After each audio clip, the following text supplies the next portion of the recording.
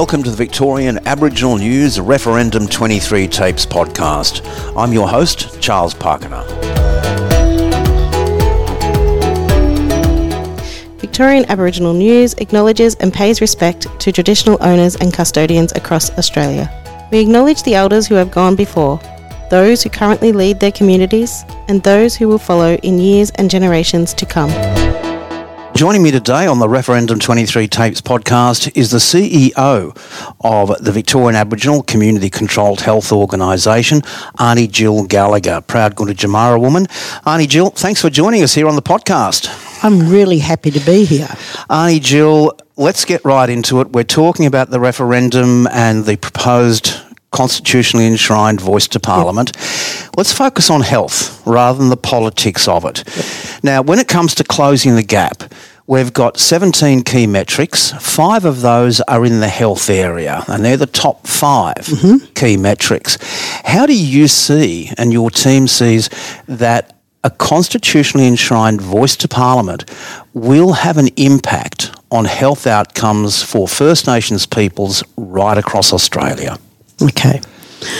Can I say I believe 100% that if Aboriginal people are listened to and are in the driver's seat of coming up with solutions to a lot of the problems that our communities currently face in the health space, there will be success. Now, I can mention 2 projects here at VACCHO, and one of them is the Koori Maternity Services strategy. Now, 20-odd years ago, VACCHO developed a strategy, and it was called From Her to Maternity.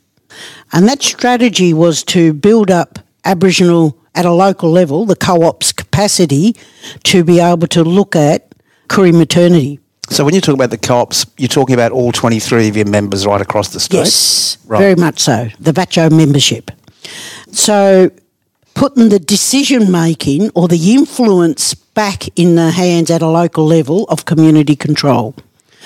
So VACCHO and our members developed the KMS program, and it's one of the most successful programs that you see today around, 1, reducing the low birth weights that we currently have in Victoria. Still not 100%, by the way, but it is reducing. So that program's been very successful. The other program that VACCHO and our members, one of the biggest issues at the moment is that our people don't access preventative programs around cancer. But how would the voice help that? The voice is about empowerment. The voice is about governments listening to this voice and the voice holding governments accountable. For example, 30-odd years ago, the Royal Commission into Aboriginal Deaths in Custody. Who's holding governments accountable for the implementation of those recommendations? They're probably a bit outdated now. They probably need to be upgraded. But who's holding them accountable? We don't have a mechanism to hold governments and the service sector, including Aboriginal and non-Aboriginal, accountable for better outcomes. Well, you mentioned low birth weights here in Victoria still being a problem. A lot of people, quite frankly, believe that the health problems with First Nations peoples don't exist within Victoria or New South Wales, but they may exist within the more rural areas such as the Northern Territory and those more remote areas. Yeah. What's the reality of this, though? The reality of this for the health outcomes of Aboriginal people, say, living in Fitzroy, are the same outcomes of those people living in Fitzroy Crossing. So just that we have different solutions, by the way. For those living in Fitzroy Crossing, would have different solutions for us as our people living in Fitzroy. There's different solutions right across this continent. For example, when I did the original Recognise campaign, road trip, I stopped at a small remote community in the APY lands, and I asked one of the Aboriginal health workers, if you had a magic wand, what would you want in this community, very remote Aboriginal community? And you know what they said to me? We want an in-ground swimming pool. No, it's not. That's not funny. There are health benefits to that, which I didn't realise. There are health, because one of the biggest problems in that remote community was lack of water.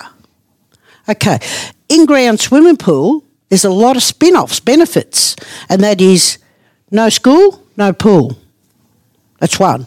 Second one is, if you have an in-ground swimming pool, you also have to, have a shower before you go in. Right. So that helps with the ear, eyes and nose issues in remote communities, where in Melbourne, an in-ground swimming pool is not the solution. Yeah, of course. So the point that I'm making is we have the solutions. People might say, though, that, well, look, why do you really need a voice, even at a local or national level, when you've already got VACCHO, which is a peak body for 23 Aboriginal health organisations and co-ops around Victoria? What value is the voice going to be, and contrawise, won't it actually work in conflict with VACCHO? No, I don't see that at all. The voice will add humongous value, and it'll add a voice at the national level. We don't have that. And a voice isn't about service provision. I see the voice saying to VACCHO, well, VACCHO, in Victoria, you haven't done this. Why not? What's the barrier? What's the solutions? Is it the lack of resources? Can our voice help you with that? And the voice just isn't about better outcomes in the health arena. The voice is about having proper and real recognition that we are the first people of this country, and that all Australians should be proud of that. And all Australians should be able to travel overseas if they can and be proud that they have one of the oldest living cultures on the planet in their own backyard. What challenges were there? Because VACCHO has come out as a yes supporter for the voice. What challenges were there within the membership of VACCHO and also within the broader organisation of VACCHO to achieve that? Because there's dissenting beliefs and opinions on this. Yeah. And, we didn't have a great deal of challenges. Our board supported 100%. VACCHO coming out and making a statement that we support a yes campaign. So it wasn't a big challenge, but the challenge is that there are Aboriginal people out there, not a lot, but there are Aboriginal people out there who have different points of view, and they're allowed to have that, by the way. But all we got to remember is that the last polling we did, it was something like 83% of Aboriginal and Torres Strait Islander people supports a yes vote. You can't go away from that. 83%. Yeah. So in a democratic process, The numbers win. that's a no-brainer. Yeah. Okay. So yes, we still have some Aboriginal people who are not on board, but you know that the expectation that we have to have 100% consensus, it's ludicrous. We're never going to get that. We're never going to get it on anything. Oh, dear. So what are some of the other sort of non-health metrics that you believe can be supported by the voice? I think just that, I don't know, I can't remember what year that Australia was declared terra nullius, but I do know it was declared by a white judge in London to actually have, and the Constitution was proclaimed, back in 1901 by all these old white men, and that's fine. That was the society of the day back then here in this continent. And there was a debate by those white men, should we include blackfellas, Aboriginal people? And, of course, we lost out. They said no. So now it's time to action what the High Court's overturned the terra nullius. What if the no vote wins? A lot of people continually ask everyone, well, what are you going to do if you wake up the morning after and it's a no vote that's win? Does the fight continue? Do you seek for a legislated body rather than a constitutionally enshrined body? From your perspective, what does happen if there's a no vote? Because the fight can't stop, obviously. And the fight will never stop, by the way.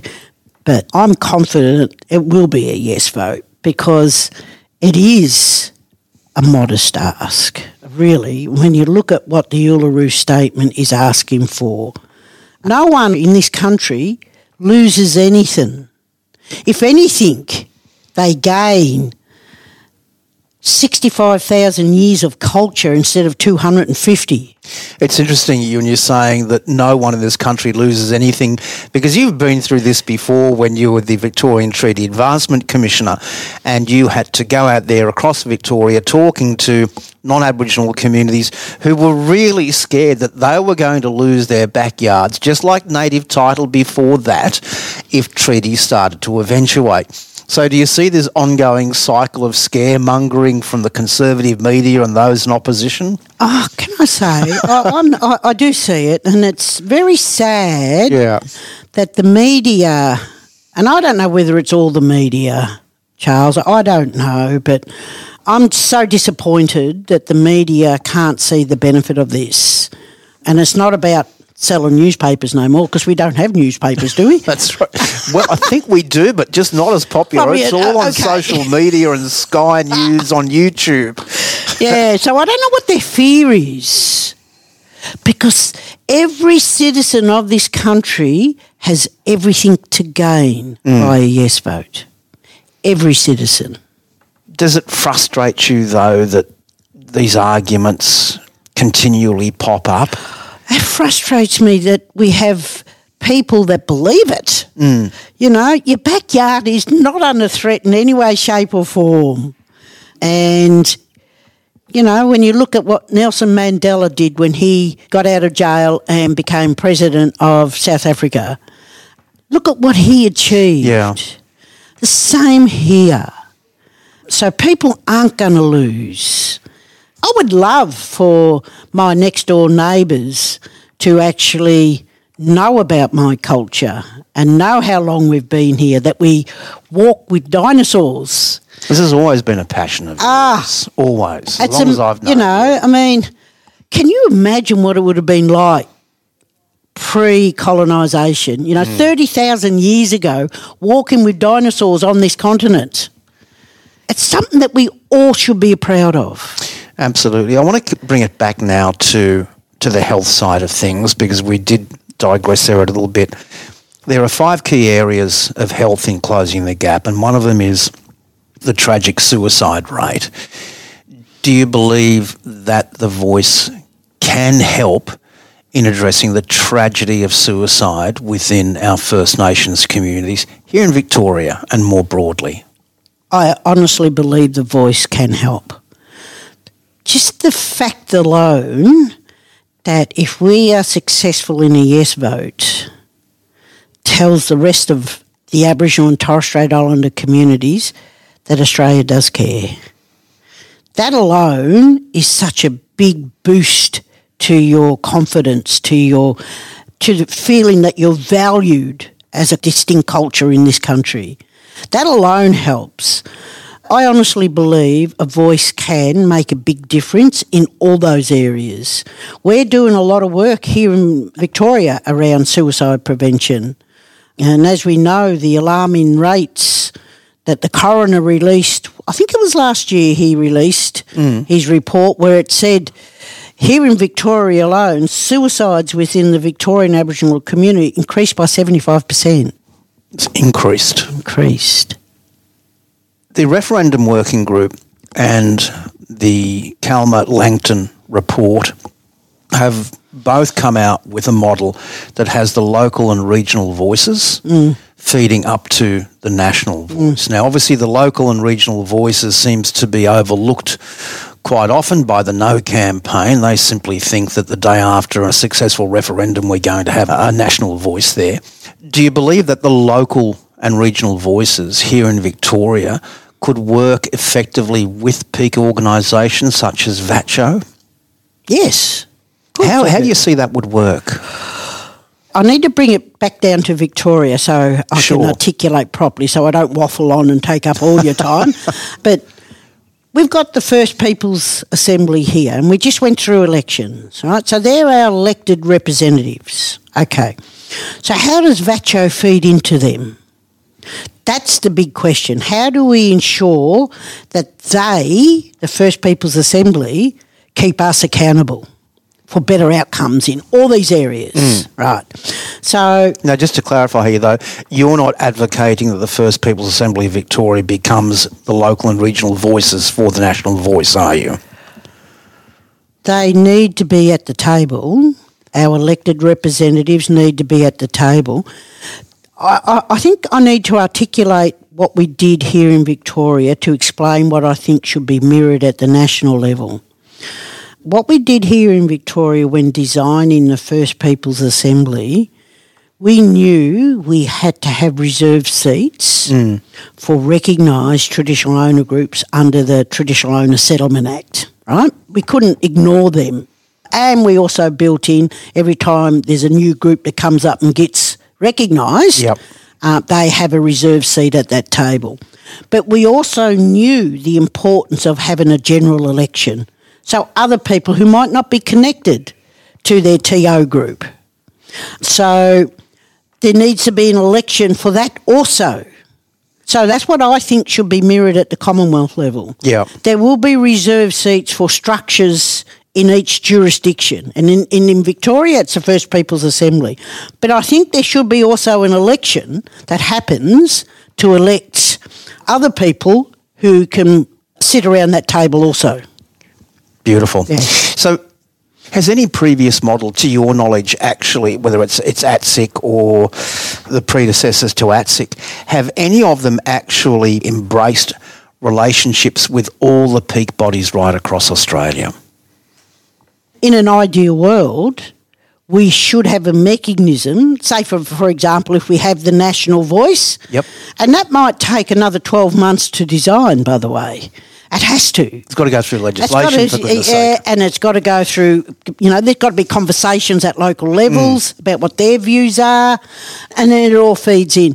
But there's got to be a mechanism how, say for example Victoria, how VACCHO can feed up to that national voice.